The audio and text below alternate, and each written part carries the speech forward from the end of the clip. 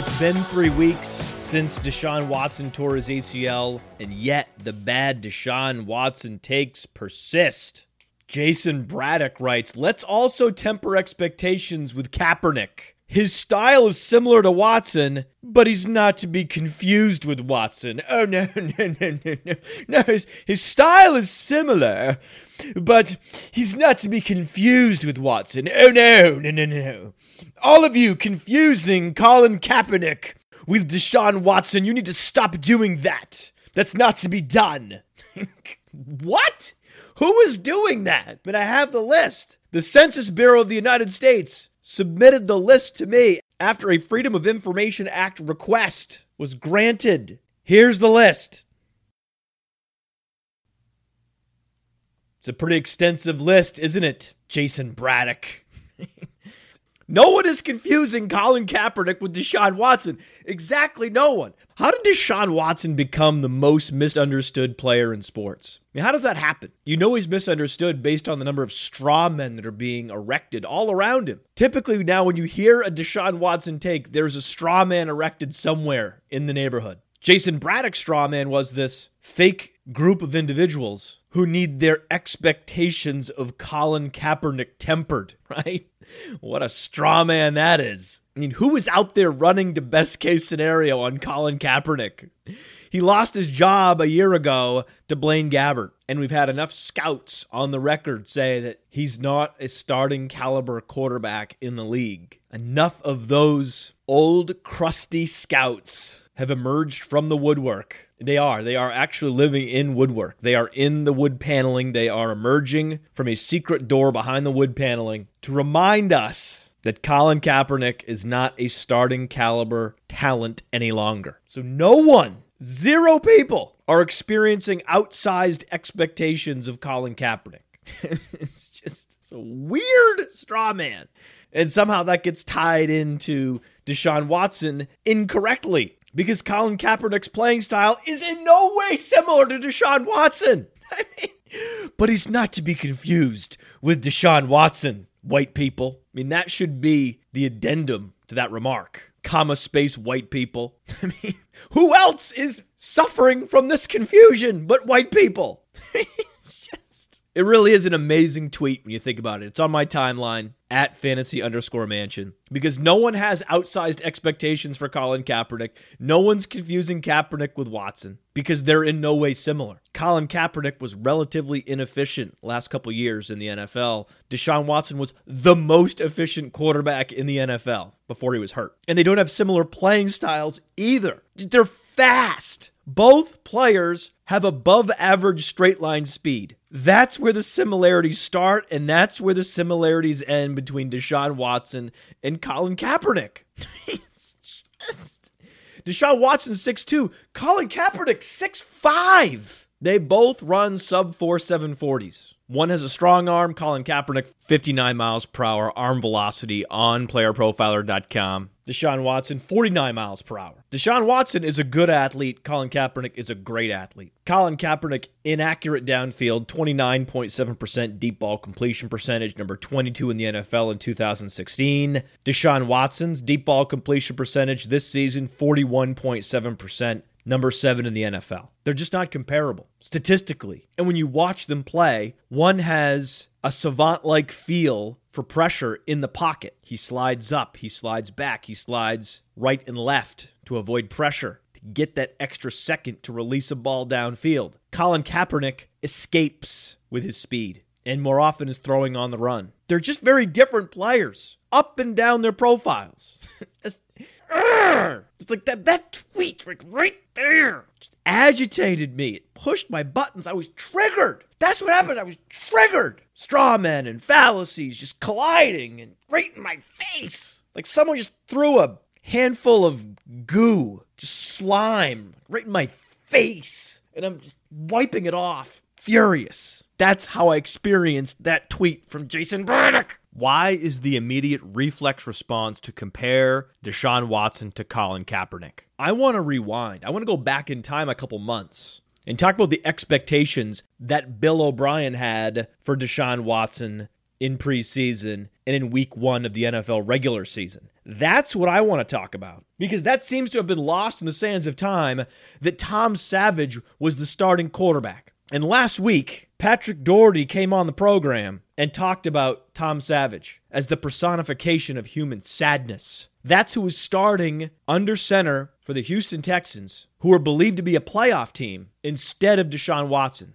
A healthy Deshaun Watson standing on the sidelines while Tom Savage was playing in the first half of week 1. That cannot be excused away as just a rounding error by a coach. No. That wasn't a rounding error. Want to tweet about someone's expectations? Tweet about the head coach's expectations of his quarterback. They need to be higher than what Tom Savage brings week in, week out. I sincerely hope that Bill O'Brien is not the head coach of the Houston Texans in 2018, because he does not deserve to enjoy the fruits, the bounty that Deshaun Watson will surely provide, because he stumbled upon Deshaun Watson after starting Tom Savage in week 1. And in that game, he called plays while terrified. Just field goal after field goal after field goal when the team could have put the game away. They lost that game because of Bill O'Brien, inadvertently conspiring to lose the game while his players are playing to win it. Week 1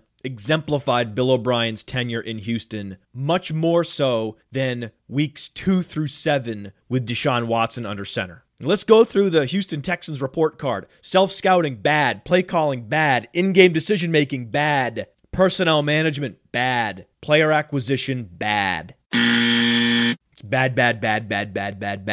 Get that butt chin the hell out. Because one Deshaun Watson scratch ticket, a winning lottery ticket, does not erase a long history of desperate, ill-conceived personnel moves, which now include the farcical non-moves, such as not signing Colin Kaepernick when the alternative is Tom Savage. An owner with a history of racially provocative speech can't even convert the ultimate PR layup in the face of a locker room insurrection. There was Colin Kaepernick, a halo glowing over his head, a double savior, rebuild the reputation and keep the team's playoff chances alive in an AFC where a team with a losing record can make the playoffs. But no. Now that was the final straw. Not signing Colin Kaepernick was the final straw for me and the Houston Texans. I loathe this franchise now, and I will for the foreseeable future, because no one in a leadership position showed leadership in Houston this year.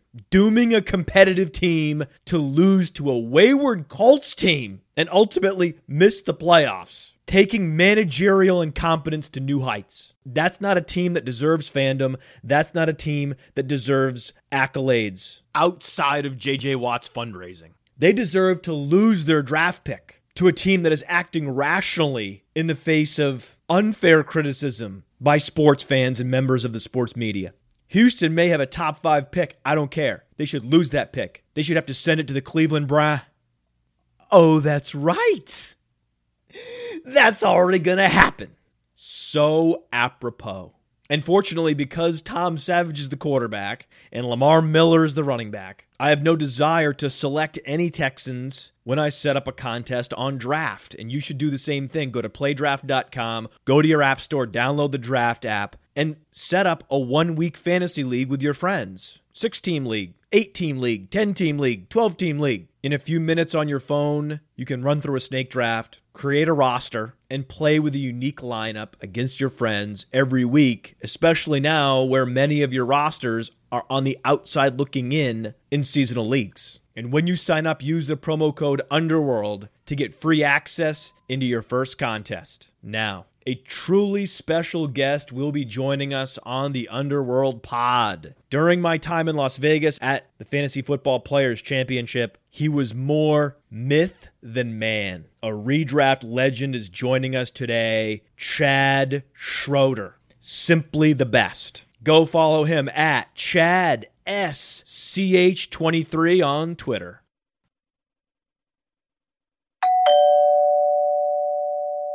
Welcome to the Roto Underworld radio program. Someone I've been wanting to have on for months since my trip to Las Vegas to the FFPC. This is the best redraft player in the business that a lot of people not heard of before until today. Chad Schroeder's on the Underworld Pod. Chad, talk to me. Hey, I'm glad to be here. This should be entertaining and fun, hopefully. Yes, I am just so psyched. Thank you to the FFPC, Eric Balkman, for introducing me to this world of high-stakes fantasy, introducing me to Chad Schroeder. Off we go. Your draft tactics are often discussed. I'm at the FFPC in Las Vegas at Planet Hollywood, and every time I find myself in a conversation with another player, they ask me, do you know who Chad Schroeder is? Have you heard of Chad Schroeder? Are you in a league with Chad Schroeder? What do you know about Chad Schroeder? And I'm dumbfounded. I don't know who Chad Schroeder is. I'm new to high stakes. I'm actually new to fantasy football in the last 5 years. I feel like I'm playing catch up, learning about the Bobby Fischer of fantasy football on the fly in Las Vegas. And a couple months later, we have him on the program. And the much discussed, and it's Chad Schroeder's draft strategies that were often discussed. Just like you have chess fans at home breaking down Bobby Fischer's moves against Boris Spassky. So Bobby Fischer against Boris Spassky. That's how people feel when they face off against Chad Schroeder in one of these high-stakes draft rooms. You always feel like Boris Spassky. So I want to start high level. Beyond drafting good players, do you have an overarching draft strategy that you could write on a napkin? What I do is pretty simple. Now, I do have to approach it a little differently because I have hundreds of teams. So I can't have them all looking exactly the same. If I like, for instance, let's say I like AJ Green 3rd overall and he's going 7th, 8th, 9th overall. I can't draft him 3rd overall on every team when I'm picking up there. That's just not going to set up well. Is that for risk management purposes, or is Correct. that so you personally don't move the ADP? Because you are an ADP mover. That's the other thing I heard about you at the FFPC is that you move ADPs. That is not true because I hardly ever take guys until we get into the mid to late rounds. Then I'll take guys I like when I want to take them because you never know when they're going to go. But my draft list that I use is an ADP list. It's not even my own rankings. And then on the fly, I determine, obviously there's guys that I don't like a little more. Certain guys will have to fall, a lot further than others for me to take them. But I hardly ever bump guys because I'm always trying to put together this team where if there's any chance that I can get that guy in the next round, then I'm going to try to sneak in another good player, even if I like the guy that I'm hoping to get in the next round a little bit more. So when you're looking at running backs versus wide receivers, zero RB has been very popular. Late round quarterback, very popular. Are there any of the draft strategies out there that you would say you employ above all others that you say, yes, that particular draft strategy works?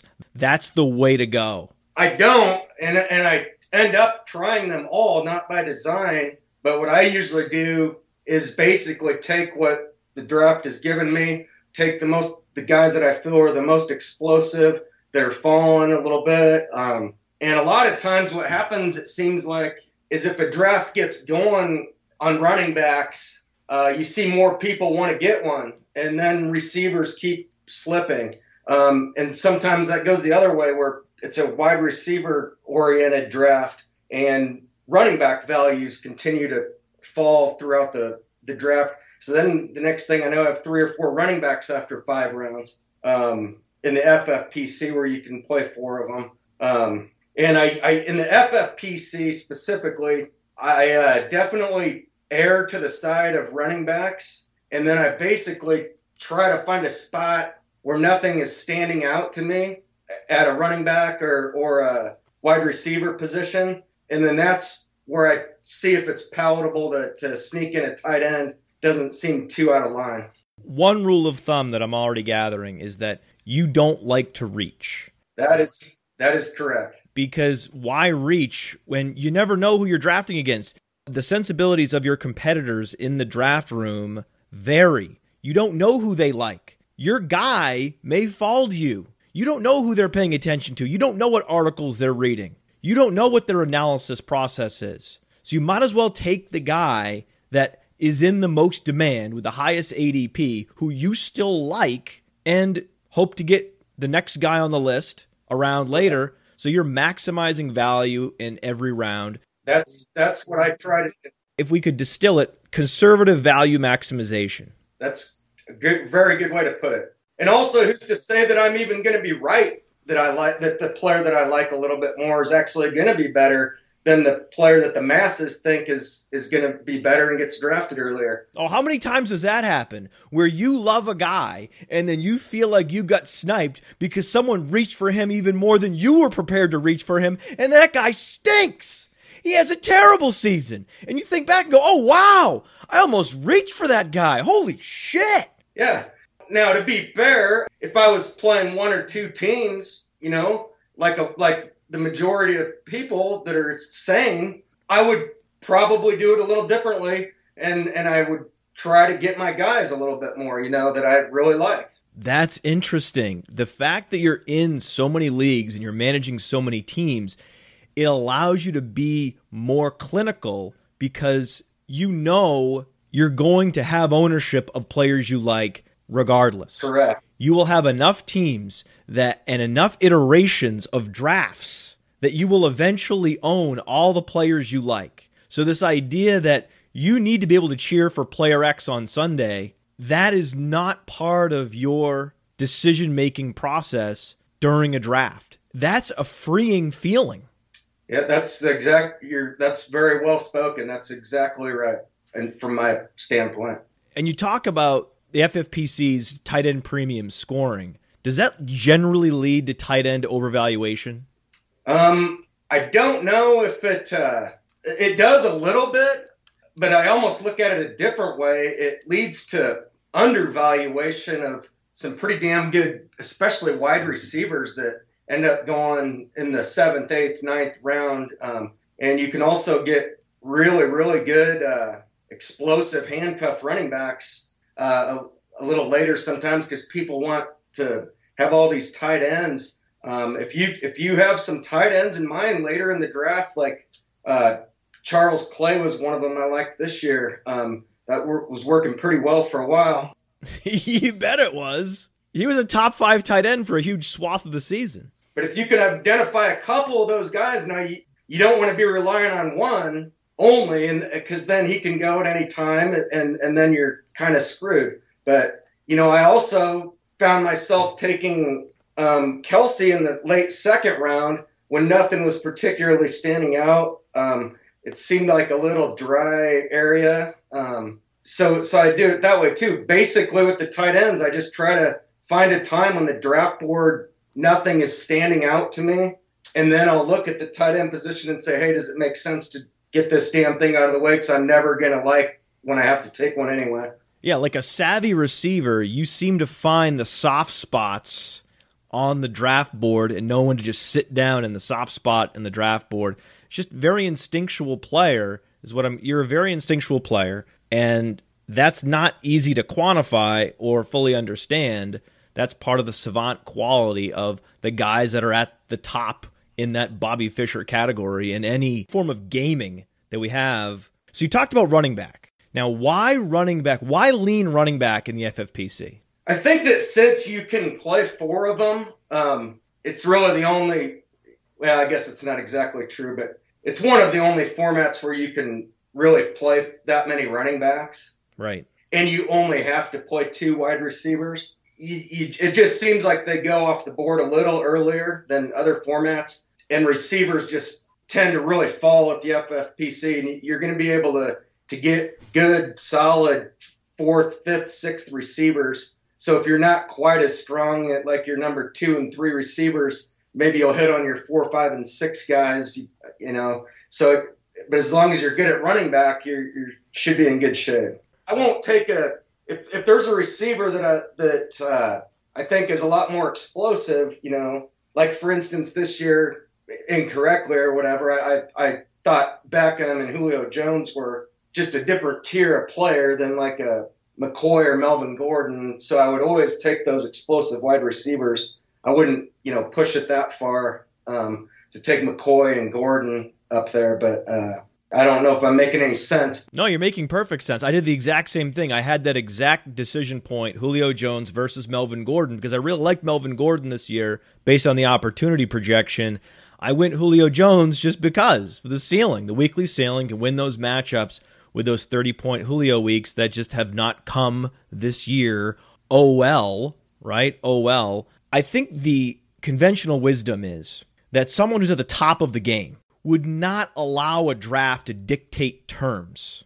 But when it comes to running back, it sounds like you're conceding that demand is so high that you need to adjust your tactics and acquire running backs earlier than you may have otherwise in another format, just because that's the lay of the land. And adjusting to the lay of the land, adjusting your valuation system based on how the community values players is not bad. That doesn't mean that you're getting pushed around and you're missing out on wide receiver opportunities. No, you're acknowledging that this is what the demand threshold is for running back X. And if you want to have good running backs, which we all do, you need to pay a premium for running backs in this particular format.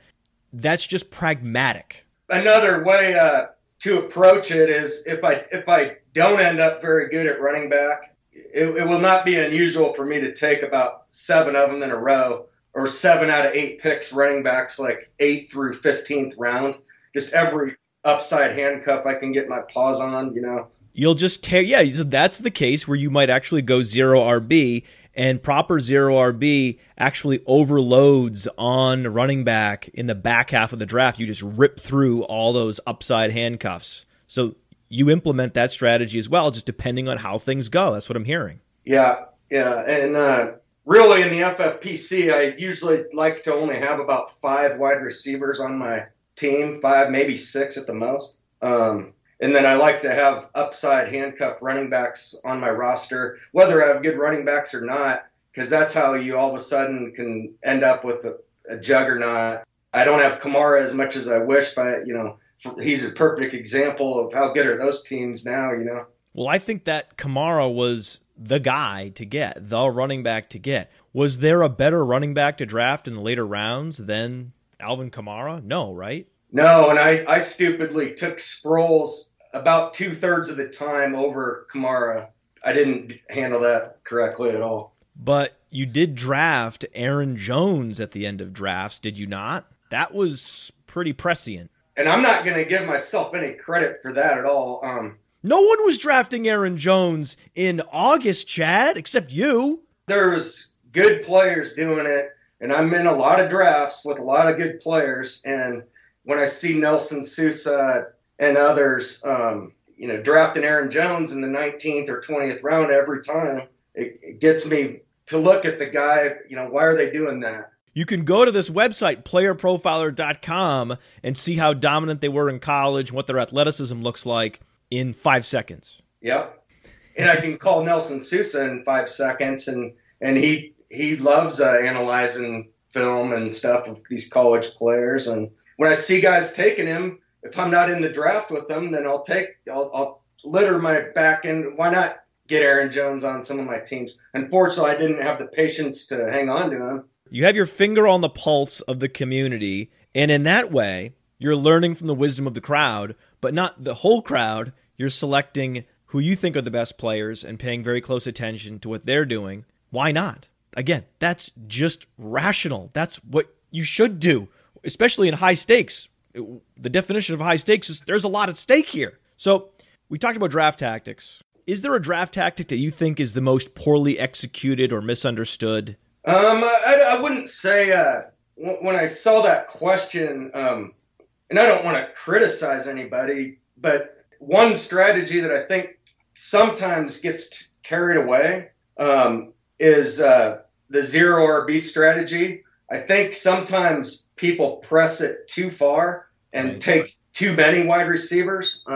And that happened in an NFFC league with a guy from RotoViz was in my draft, and he was drafting good players, and there's nothing wrong with it. He's doing fine. I just think that he waited too long when there was some pretty damn good running backs to be had in the 7th, 8th, 9th rounds. And he's taken, he took Kenny Britt, I think, as his 7th wide receiver. That's taking it a little bit too far. You're limiting the upside of the potential that you're getting out of your running back crew. So I think sometimes the zero RB people take the wide receivers a little bit too far, and too many of them. Right. Whenever something becomes popular, you'll always have the zealots that take it to the furthest extent, and then they show everybody where the limits are, right? Okay, this is as far as you want to go. Let's go ahead and wind it back a little bit and find that optimal zone for going zero RB. Because like you said, you go zero RB, you implement it plenty, and it works for you, even in a high-stakes scenario. So what is the biggest difference between drafting in a high-stakes league versus drafting in a lower-stakes league or a home league with novices? The biggest difference is that I would be more prone to I tend to wait at quarterback and maybe tight end, and certainly I try not to. It's really a bad strategy in general to draft an early quarterback and an early tight end in most formats. That's just a bad idea. Oh, early tight end, early quarterback. Wow, yeah.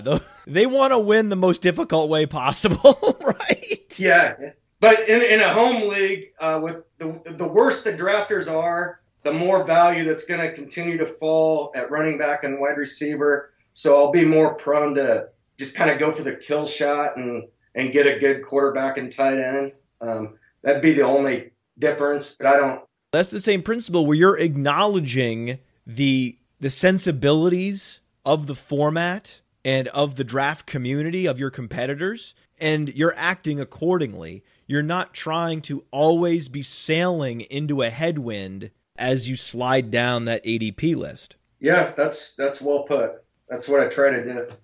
So how much do you factor in weekly and yearly volatility into your player evaluation? Does that affect you at all, both position to position, running back volatility versus wide receiver volatility, but also within the positions, the week-to-week stability of a player? Does that ever factor into your decision-making? Not really. I mean, I'm so simplistic that I don't really come out with a set of my own rankings and projections and all this and that. I just kind of mentally know who I like and don't like, and I use complete ADP lists as my cheat sheets, and then just go from there. The first draft of the season, I'll just basically be taking the highest ADP guy that's palatable left. And then I'll start feeling my way around and get more comfortable with what's going on. But I don't really worry about those things too much. Well, here's an example. Later in drafts, double-digit rounds this past summer, you could have drafted Kenny Stills. You could have drafted Robert Woods. One was perceived as very stable, Robert Woods. One perceived as quite volatile, Kenny Stills. Where would you lean when making a decision between two wide receivers with those profiles? It's a shame because now I own zero Robert Woods, but I would have been a big proponent of Robert Woods up until the point Watkins came. Right. I would have taken Woods easily over Stills, and unfortunately for me, Watson did come, so that got me off Woods. Otherwise, I would have had a whole bunch of them. And I still think he would have been pretty good, even without Watkins hogging up some good corners. But definitely Woods. The ambiguity that Sammy Watkins inserted into that Rams passing game was such a shame. Because I think that we all saw the Rams turning around. We didn't see this kind of turnaround, but we saw a turnaround coming. That's why you started to see, especially in the FFPC, you see a Todd Gurley going in the second round where you do not see Todd Gurley get drafted in the second round outside of an FFPC type format. What were we all missing with Todd Gurley this summer? That's one of the things I've gotten right, thankfully, is he's one of my most owned players. And I did skip him. I did skip him over several running backs that were generally going before him, like maybe Ajayi and Howard and DeMarco Murray. I was taking every single time I was taking Gurley over those three guys. So I actually liked him. The reasons I liked him, and maybe others missed on a little bit, one of the main things I liked is that I thought he was going to catch a lot more passes without the pesky Benny Cunningham having to be out there every single time on third down anymore. And then a Dunbar injury, if Dunbar hadn't been hurt, I wouldn't have liked Gurley as much. But there was absolutely no competition for any sort of competition on any type of down, really. And luckily it's played out that way. I love to discount previous year efficiency and buy the opportunity. I find that's the way to focus in on what matters and not be fooled by outlier seasons the previous year. Is that generally a sound draft precept to focus more on the projected opportunity than last year's efficiency? I think so, yeah, definitely. I agree with you on that. And then with Gurley, I think it hits two notes for you. So you have the projected opportunity, but then also you like the explosive players with the high upside. Hey, this guy can go out there and not only plunge it in on the 1 yard line, not only catch some passes out of the backfield, give me that 5 catches for 50 yards, but also, by the way, break off a 40-yard touchdown run as well. And that's how a Todd Gurley gets a 35-point ceiling week in, week out.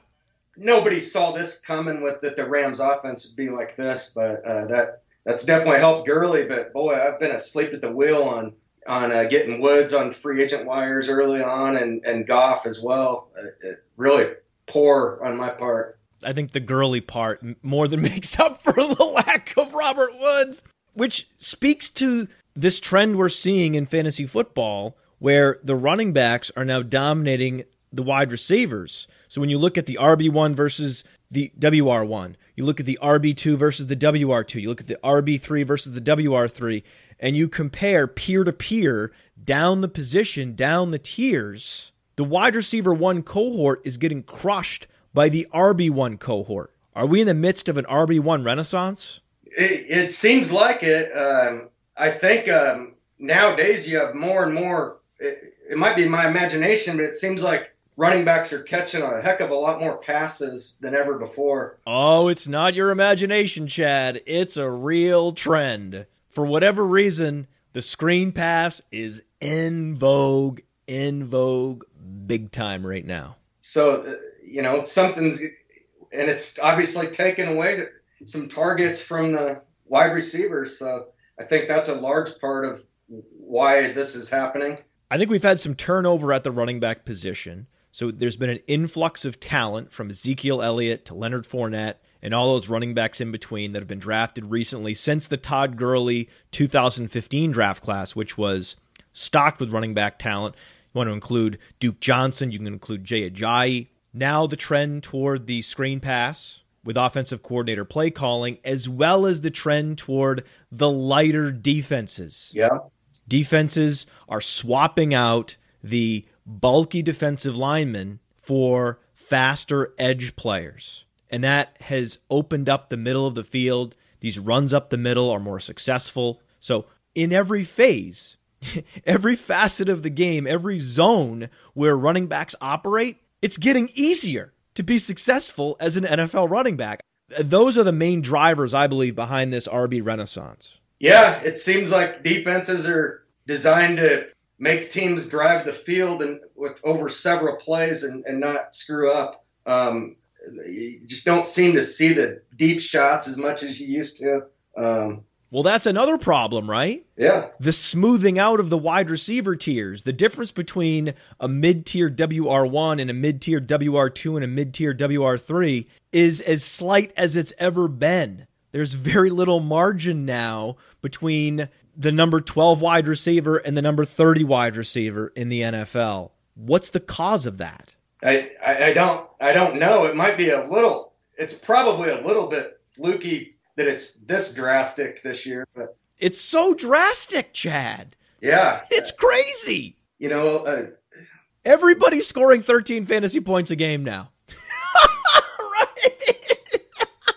It is. Even Antonio Brown's not been all that good lately, The Antonio Brown ceiling is coming down. Like, I can't believe in anything anymore. There's nothing to believe in fantasy football. There's nothing. We can believe in Le'Veon Bell. That's about it. Yep. All right. So how will this RB1 versus WR1 relative scoring shift impact 2018 draft strategies? Yes, I know the Roto Underworld radio audience was waiting for me to start asking you about your 2018 draft concepts. Nothing specific, nothing concrete, but just a sense for how things might go next year. Oh, I got to think that the running backs are going to make another push forward, just like this year. I don't know. Luckily, I don't worry about it very much, and I wait until later in the season to start drafting, and when I let the experts bang heads and all the football guys drafts in them all summer long, they can figure it out, and then I'll just try to figure out where they're going wrong later. But I think that you'll see the running backs move up some more. Obviously Gurley's going to be a lot of running backs in the top 6 picks. That's right. There will be money to be made for those who can call the top of this running back run-up, right? So there's a running back run-up. I said run twice. I can turn a phrase on a fantasy football podcast as well as anyone, Chad. So there will be this run-up, right? So there will be a bubble, a running back bubble, I think is currently inflating. When you can call the year that it flips again and be the guy going wide receiver heavy that year, you're going to make a lot of money. We just don't know what year that's going to be. Yeah, what's happening now is with all the gaps so tight between, like you said, the first wide receiver 1 and wide receiver 3s, you can have a pretty damn good receiving core now and still have great running backs. So definitely this year, you're not winning if you went. It's not easy to win unless you got nailed Kamara and Chris Thompson to go with your wide receivers. It's not the year to win in the wide receiver strategies. No, and if you did go robust RB, you could have drafted Devin Funchess late, right? Was there a better late round wide receiver than Devin Funchess? Robert Woods. No. I think it's close, but I would prefer Funchess right now. I would prefer Funchess right now, too. But, no, Funchess is a great pick. I made a lot of mistakes in my FFPC draft. First and foremost, Tyler Eifert. In addition to Amari Cooper, I'm not going to get into it, Chad. It was very bad. I'm still 5-5 somehow, but it's been a League of Sorrow. That should be the name of the league I'm in the FFPC. But I'm enjoying it. I mean, as sad as I've been enjoying it. I did draft Devin Funchess late. There you go. And there was no question about it. I was locked in on Devin Funchess late. Were you focused on Devin Funchess in those final rounds? Because he was available very late, considering he was going to get a 90% snap share. What seemed to happen to me with Funchess is, there's 2 reasons I don't have him that much. In the FFPC, like I said, I usually only end up with about 5 wide receivers. Right. And then I start hammering upside running backs. So I found myself in the FFPC not having Funchess because of that. I called it a day at a certain point. You were too busy drafting Aaron Jones, which was also great. But I do have Funchess in some other formats a little bit. He did start moving up at the very end, and it seemed like he was moving up faster than I was keeping up my list. You know who's responsible for that move up, right? The Roto Underworld airwaves. Yes, there are numerous FFPC and high-stakes players listening to Roto Underworld Radio, and we did a segment on Funchess every single show. Yeah, and so thank you for that, because he was moving up. It was like a rope that was getting away from you, and you just couldn't quite grip it. Yeah, that's exactly right. So I don't have a lot of them. A little bit, though. I'm not sorry. So what player has been the biggest surprise to you this year? Where you look at the boards, right? You look at your teams. You look at who's scoring what. Outside of Robert Woods, who I think is just a shocker, the next biggest surprise. Goff. Right, of course. We'll go away from the Rams. What about at the skill positions, the non-quarterbacks? I would probably say Thompson? Probably Chris Thompson. Yes. Or Kamara. Oh, Thompson, though. Thompson's small. Yeah. It's amazing, right? But like you said earlier, if you focus on players, on prolific offenses that are explosive, you could argue that assuming Terrell Pryor can't play, that the next most explosive receiver is Chris Thompson. Yeah. Hindsight's 2020, man. We should have had him on every team, huh? In fairness, what happened to me was I was very bullish on Thompson in 2016. So was I. Thompson everywhere. I'm like, wow, this is like if Lance Dunbar was heavily targeted. Imagine that. I was like, this is great.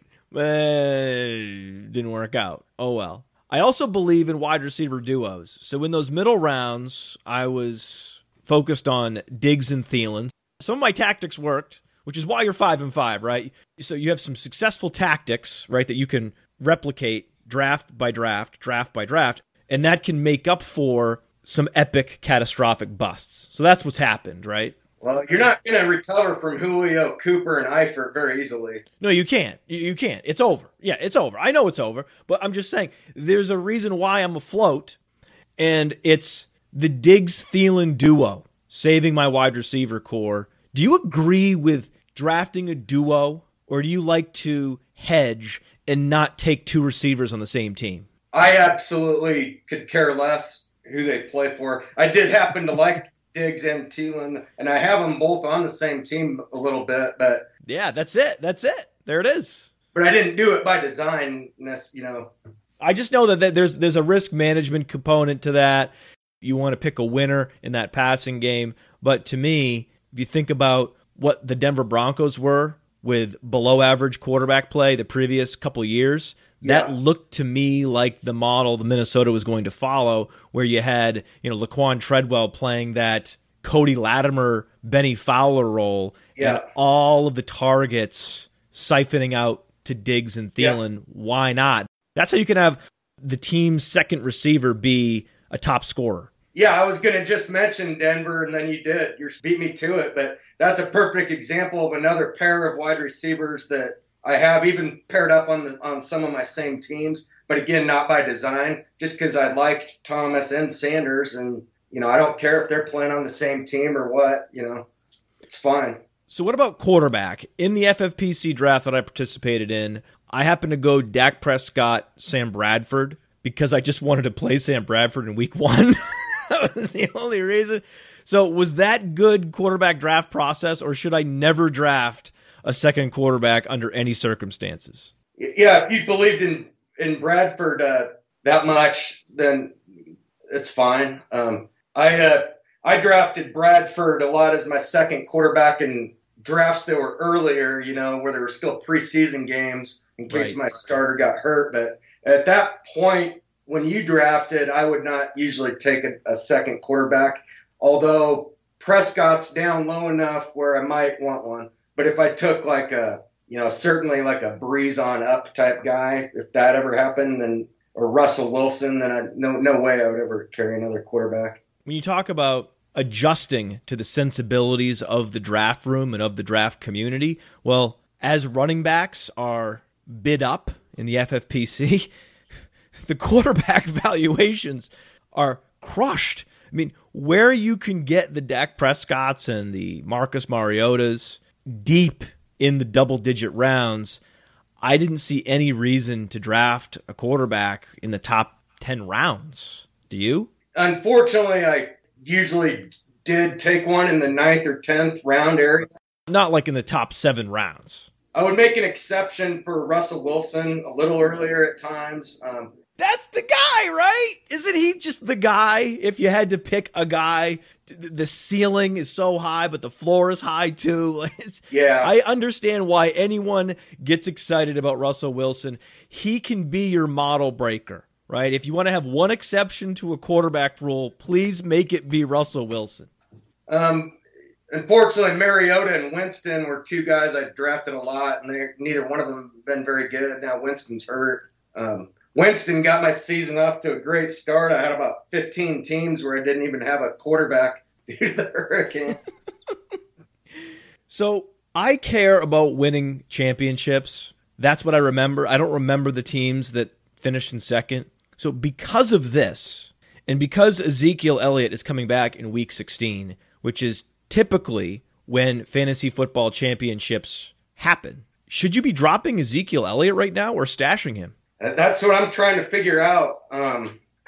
I think in where I own him the most is in head-to-head contests where there's going to be head-to-head playoff matchups. And I think that I would just not be able to live with myself if I made it to the finals and he acquired him off the waiver wire and I got beat by Elliott. I don't think I could handle it. So I think I'm going to keep him in those for sure. Now that's a good point that you would keep him if for no other reason than to keep him away from a competitor. But events like the FFPC, where if you drop him, he's gone from the pool. It's a little bit different, you know. Wait, what happens in the FFPC if you drop him? From this point on, any player that gets dropped in the FFPC leagues, they're gone. They're removed from the player pool, except for kickers and defenses. Wow, I love that. Man, that is a smart anti-collusion rule. Love it. It actually went into effect last week. People that were dropped week 10 even were out of play. That's so smart. And I would definitely keep Ezekiel Elliott in any playoff structure that is head-to-head. But if it's total points, yeah, bye-bye. You know, what are you going to expect out of Elliott against Seattle coming back rusty? What's he going to project to score anyway? 15 points most? We don't know what their defense is going to look like. What, Richard Sherman's out? Well, that's true. It's not Seattle of old anymore. That's a good point. Well, they are old. That's the problem, right? It's old Seattle.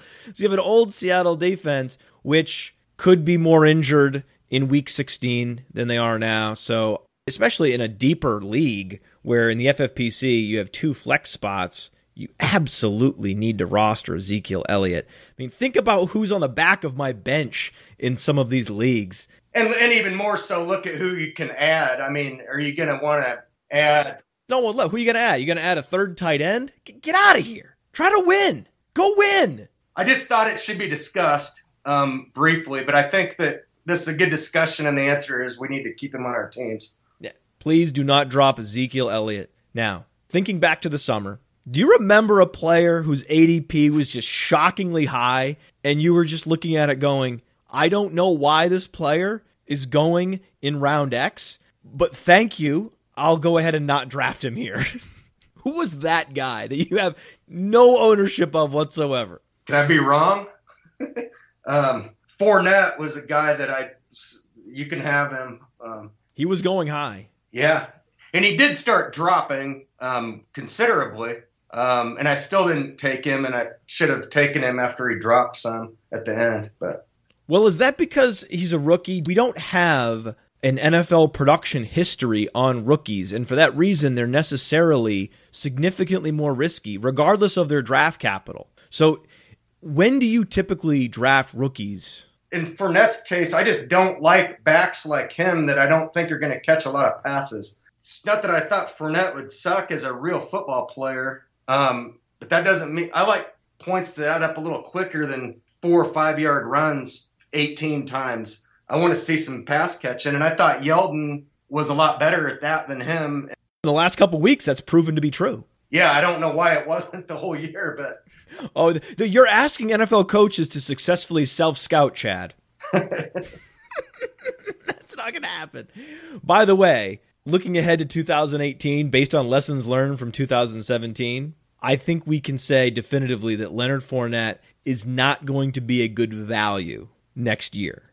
His first-round ADP will be fueled by numerous long runs, and it won't be supported by winning in all phases like a Todd Gurley. I couldn't agree more. Which player's ADP did you find was just shockingly low? On the other end of that spectrum, who were you just so excited to draft, every league, where you just knew in round 8 he was going to be there and you just had the biggest smile on your face? I was a little ornery with it and should have just taken him every time instead of trying to get cute. But Charles Clay was that guy for me. He opened up so much and not just FFPC formats, but sometimes even more so in the other formats where it's just a point of catch because he you can wait until the 14th or 15th round and take a guy that you think's going to do just fine. And then it allows you so much flexibility to create a pretty damn good team. So that was definitely one of them that comes to mind. Here's a rule of thumb for me, especially once you get into the late rounds. Try to draft players that are good at football. And we know that Charles Clay is very good at football. You want to know how I know? He was a running back at Tulsa. Good point. How many players played running back at the college level and then, oh, by the way, I'm going to go ahead and convert to tight end, right, from running back? You don't see that. It just doesn't happen. But he did it. He made that transition because he's just excellent at all the little things on the football field, and that gets rewarded, particularly on a team that doesn't have receivers. So if they don't have receivers outside of Zay Jones and Andre Holmes, they're going to go ahead and throw the ball to Charles Clay. Again, you didn't need some analytical model to pinpoint Charles Clay in the double-digit rounds, right? No. Yours is Funchess, right? Well, Funchess was mine because he was going to get a 90% snap share. He was playing with Cam Newton, a higher snap share in the preseason than Kelvin Benjamin. And all the beat reports were unanimous. Devin Funchess, Kelvin Benjamin, Devin Funchess. These are going to be interchangeable 1 and 2, 2 and 1 wide receivers in this Panthers passing game. No one's worried that converted running back Curtis Samuel is going to siphon targets away from the number 2 option, Devin Funchess. So if you can get a guy that was dominant at the college level at a very young age 19, he was the focal point of that Michigan offense, then yeah, I'm going to go ahead and pick the guy that has the size and the explosiveness and a history of dominance at the college level and now has 2 years developing under his belt, now launched into a starting role. Yeah, you know what? With Cam Newton, not exactly a low-volume quarterback, I'm going to take that guy every time in the second round. You want explosiveness? He checks that box. You want opportunity? He checks that box. You want value? He's available late. Like, what am I missing here? It turns out I was missing nothing. Nothing. The only people missing anything were members of the Carolina coaching staff who continued to play Kelvin Benjamin over Devin Funchess in particular situations. But then finally someone in that Carolina organization came to their senses and said, get this guy out of here. He's an albatross around our quarterback's neck. Install Devin Funchess as the primary option, the primary read in our read progressions. Get him running that high-volume, intermediate flanker route tree and feed your best playmaker. That happens to be Devin Funchess. Thank God someone turned their brain on in Carolina. Look at how good Carolina's offense was, that year they went to the Super Bowl when Funchess got hurt in the preseason. He's done nothing really but hinder that offense for whatever reason. I don't think he's a terrible player necessarily, but I don't get it. I don't get what it is. That the hex that he had on Cam Newton, just based on the statistical splits, was staggering. So he's gone, and Devin Funchess is scoring 2 touchdowns a game, and I'm very happy. You can tell. I'm very happy about this situation. They won't get to play against my Dolphins defense every week, though. That's fair. Xavier Howard, yes. Xavier Howard, you have been roasted. Yeah, I smell something. I think that's Xavier Howard, yes. By the way, speaking of the Dolphins, why in the world have the Dolphins been on 3 primetime games in a row? They've been in primetime 3 weeks in a row. Thursday, Sunday, Monday. 3 weeks in a row. Okay. Well, a lot of sports media gasbags were also fooled by the Dolphins' start to the season. They thought that was real, even though their point differential was still negative. So you're 4-2 with a negative point differential. That's the best bet in the history of Las Vegas. Bet against that team. When you look at wide receivers I'm betting on, it's Alshon Jeffrey. Because Alshon Jeffrey has what we like, right? The explosiveness in a prolific offense. We keep coming back to that, right? He's got the opportunity, downfield opportunity for a wide receiver, which is rare today, apparently, with a quarterback who just doesn't care. He doesn't mind walking into danger plays, just wants to push the ball downfield, and Alshon Jeffrey is perfectly suited for that style of offense. So I think it's a perfect fit. Alshon Jeffrey, Carson Wentz. For whatever reason, the touchdowns haven't materialized this year, but I think they can as the schedule loosens in the second half. Do you think that Alshon Jeffrey can be a top 5 fantasy receiver the rest of the way? I sure hope so. I have him a lot, and it's been a lot of it. There's been a lot of times where, for whatever reason, Wentz just threw a shitty pass to Jeffrey in the end zone. It's bad luck. Yeah, it's bad luck. So I don't know about top 5, but I think that. Well, this is what I'm saying. Because of the smoothing out of the wide receiver 1 tier, it's not a big leap to get into the top 5. It's a rhetorical trick, Chad. It sounds a lot more impressive than it actually is. Sad face emoji. I do think you'll improve, though, in the second half. If there was a prop bet in Vegas for will a wide receiver outscore his peers, I would bet on Alshon Jeffrey. In fact, they have that. No halftime. So if you go to nohalftime.com, enter the promo code UNDERWORLD, then you can play prop bets Alshon Jeffrey against other wide receivers. I highly recommend doing that. Especially at the end of the season, your fantasy team's been eliminated. That's fine. We have no halftime. Now, has there been a better source of wide receiver fantasy value in fantasy drafts over the past 5 years than Larry Fitzgerald? Oh, no, he's a beauty. Isn't he he's sublime. Yeah, he just takes such good care of himself. He's amazing. Every year he doesn't get bumped up what his production was. And every year he just keeps doing the same thing over and over again. I like to imagine your cheat sheets that have either Larry Fitzgerald highlighted with a yellow highlighter or circled. Tell me that is somewhere in a drawer of yours. No, unfortunately not. Look, you got to lie there, Chad. You got to lie there. You got to give me what I want on that. You got to lie. I always try to draft him a little bit. You got to get him. You got to get him, right? And it's so sad what's happening to him. Watch him produce anyway. You know, that's the thing. We know Will Fuller's toast, right? He's droppable. You could argue Jordy Nelson's droppable. It's sad, but it's true. In a shallow league, Jordy Nelson's absolutely droppable, but you can't drop Larry Fitzgerald. He's had too much success, even with bad quarterback play throughout his career, to drop him. He also runs close to the line of scrimmage routes that even Blaine Gabbert can complete. Yep. So do not drop Larry Fitzgerald.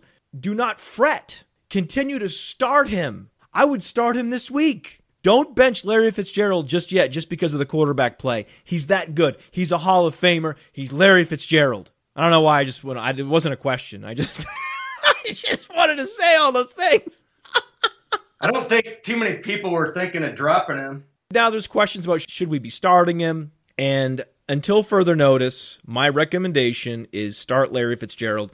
But I think this goes along with what you've been saying, which is you don't overthink a player like Larry Fitzgerald. You just draft him. That's all you do. You just don't overthink certain core truths, which is that Larry Fitzgerald's going to deliver. Now, under what circumstances should fantasy gamers be considering rookies, particularly in the later rounds? And in what situation should fantasy gamers be considering these handcuffs in the later rounds, especially the rookie handcuffs, like we talked about with Aaron Jones? Like, were you also drafting Jerick McKinnon? Like, can you give us the profile of the type of backup running back that you were attracted to in the later rounds this year? Well, McKinnon fits that profile. I didn't draft McKinnon, but I did add him extensively throughout the season before Cook got hurt on waivers, at least. So I have a lot of him, but I like these pass-catching, fast running backs. You know, Kamara fits that profile. There's tons of them. Marlon Mack. Yeah, he's another one. These are the rookies that are exciting because oftentimes they're high draft picks and backing up an aging, guy. Indianapolis just wants to keep pounding Gore. Oof. Some coaches are a little smarter and they get their rookies involved that are just better players. That's why Peyton shipped Peterson out of town, even though they signed him to a deal. The receivers generally take a little longer in tight ends, but then you got the New York kid Ingram. That's a little different because he's not doing a whole lot of inline blocking and stuff. That's right. Yeah, learning the dual role of a tight end at the NFL level is incredibly difficult. Yeah. I also focus on the satellite back plus. We talked about Jerick McKinnon. I look at him as a satellite back plus, someone who's not simply a third down back. He has the stature and the history of production going back to the college level to step up and be a primary back when called upon. So that's why I think a guy like Duke Johnson is a good target Another one. Yeah. Because if something happens to Isaiah Crowell, and it hasn't happened yet, but we're talking about hypotheticals for backup running backs, well, Crowell could get suspended, Crowell could get hurt, and that elevates Duke Johnson where there's no other running backs in that number 3 running back chair. That's the other thing you can look at when you're trying to decide which running backs to target later in the draft. It's huge. See who the number 3 running back is. If the number 3 running back is Matthew Days, then that elevates the value of Duke Johnson as an injury stash handcuff. And the beauty is, on a bye week, you can play Duke Johnson in flex, as well as have that upside if something happens above him on the depth chart. So that's why I like to target the Jerick McKinnon and Duke Johnson prototypes. They're typically misunderstood as one-dimensional pass catchers, but if you go back to their college resume with a Duke Johnson, and even Aaron Jones was misunderstood. You need to go back to his UTEP resume, and like you said, you have friends watching his UTEP tape, and they can tell you, report back, oh yeah, so this Aaron Jones kid, yeah, so he could be an all-purpose guy when called upon. And that changed the whole game, especially when Aaron Rodgers is back there. Then, oh, wait a second, this guy's upside is top 10 back. Oh, that's what I need to be focused on. Yeah. You're so right, though, about the third down backs situation, though. It's a very, very good thing to look at to tie break on which handcuffs to go after. Right. Now, a Tariq Cohen is 170 pounds. That's different, right? That is a proper satellite back. A guy like Darren Sproles can never reach true bell cow status in the NFL. He's just not big enough. Even though he was a bell cow at Kansas State, at the NFL level, just doesn't quite have the size to absorb an 80% opportunity share. It's never going to happen.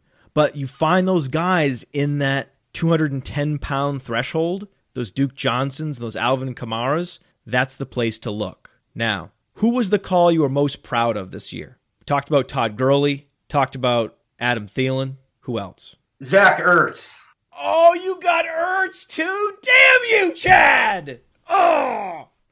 That's the teams I didn't have Clay on. I had Ertz or Clay. You have Ertz and Clay? Oh, weeks 2 through 6? Could anyone even talk to you? Or were you just floating on a cloud somewhere? A lot of bad players with Ertz on a lot of teams, too. So. Oh, that's the thing about fantasy football. Always finds a way to humble you. All right, so last question. Get you out of here on this last question. Here we go. You ready? Which player will be next year's Adam Thielen? So do you qualify for truth or status on any player in the NFL? An easy comparison to him because he was pretty damn good last year in his own right. Just like Woods is doing now, is Woods going to go around that territory? I think Woods will be good again next year. Goff's getting better, and Woods is good. Is there a guy that's not a starter? He's been in the league for a few years, maybe undrafted, but you've either heard about him or you've been keeping your eye on him. He's a guy you're always monitoring, and you're always hoping that he catches a break. Who's that guy? Okay, I got one for you. Might not be the best one, but without having one in mind ahead of time, Jonnu Smith. Yeah. Oh, good one. What have you heard about him? He just passes the eye test. Watching him play, he's fast and big and explosive. All he needs is a chance.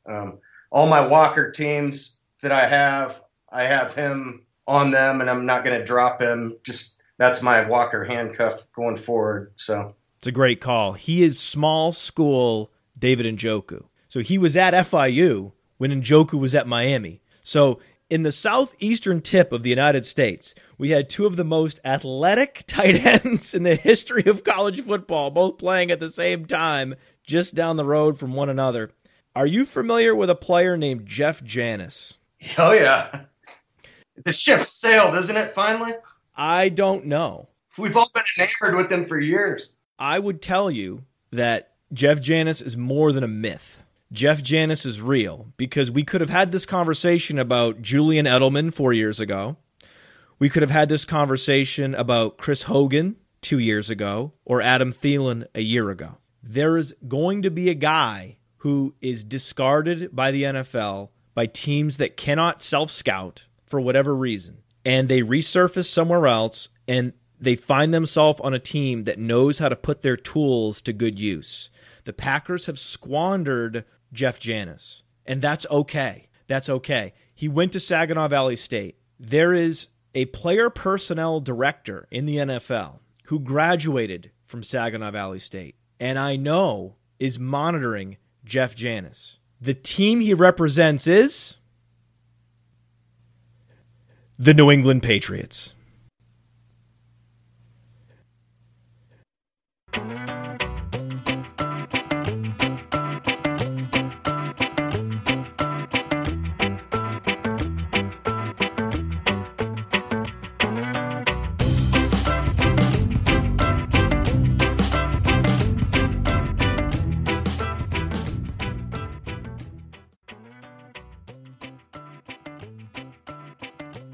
Are you familiar with a player named Jeff Janis? The team he represents is the New England Patriots. Interesting. And that's the show. I'm going to go out on that. That's all I'm going to say. I'm just putting that out there. For me, I've always thought Justin Hunter is going to, and then he never does. Absolutely. The difference between Justin Hunter and Jeff Janis is that Justin Hunter could never put it together at Tennessee. Whereas Jeff Janis didn't go to a big-time program, so we don't know what he would have been at a Wisconsin. But he was at Saginaw Valley State, and he was very good at Saginaw Valley State.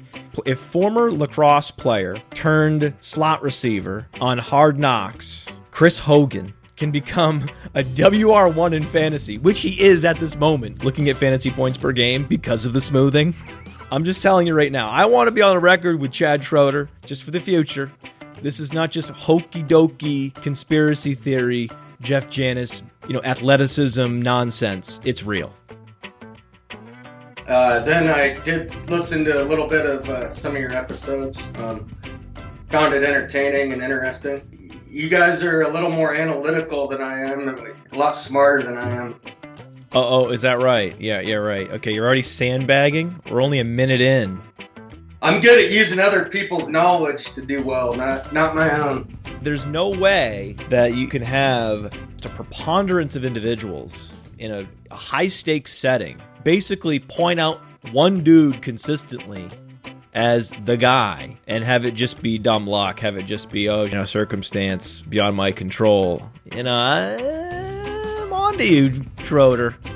You've either been on a roll or your brain is wired in a way that you can be really smart, what I've found, but you can also outthink yourself plenty in this game, right?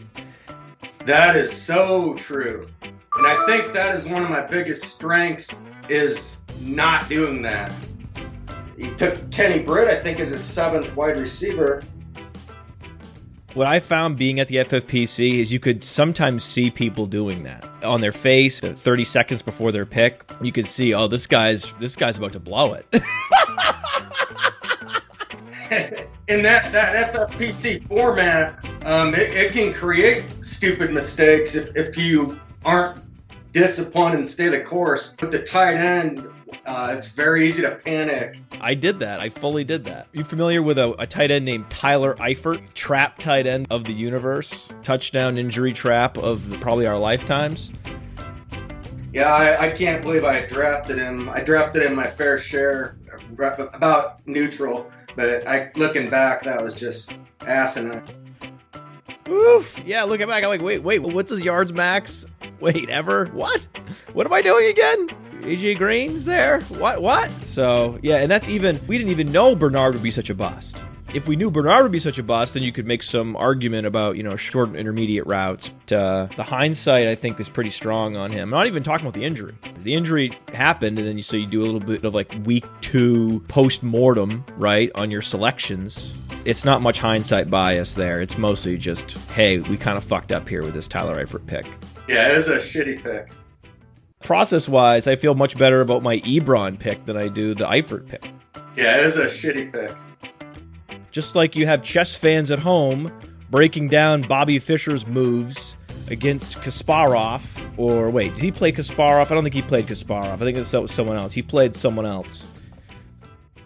You move ADPs. That is not true. You move ADPs. That is not true. You love a guy, and then you feel like you got sniped because someone reached for him even more than you were prepared to reach for him, and that guy stinks. He has a terrible season. And you think back and go, oh, wow, I almost reached for that guy. Holy shit. I don't know if I'm making any sense.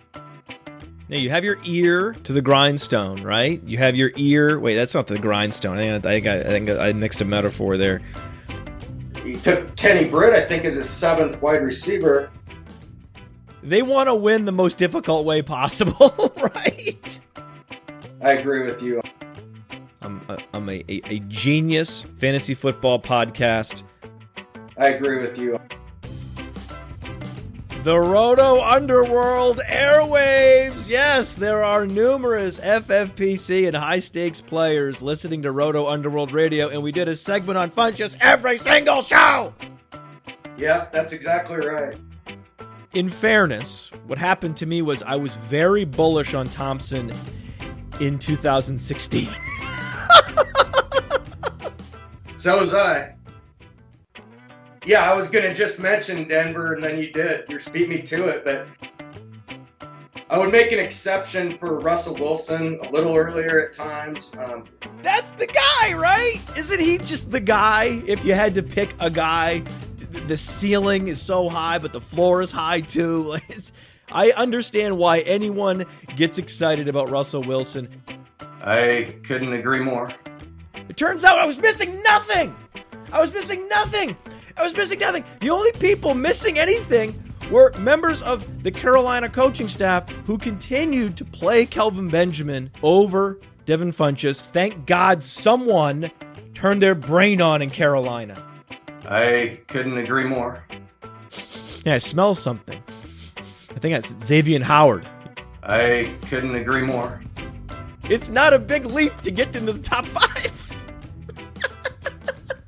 It's a rhetorical trick, Chad. It sounds a lot more impressive than it actually is. Sad face emoji. I couldn't agree more. Don't bench Larry Fitzgerald just yet, just because of the quarterback play. He's that good. He's a Hall of Famer. He's Larry Fitzgerald. I don't know why it wasn't a question. I just wanted to say all those things. You're so right, though, about the third down backs situation, though. It's a very, very good thing to look at to tie break on which handcuffs to go after. Oh, you got Ertz, too? Damn you, Chad! Oh!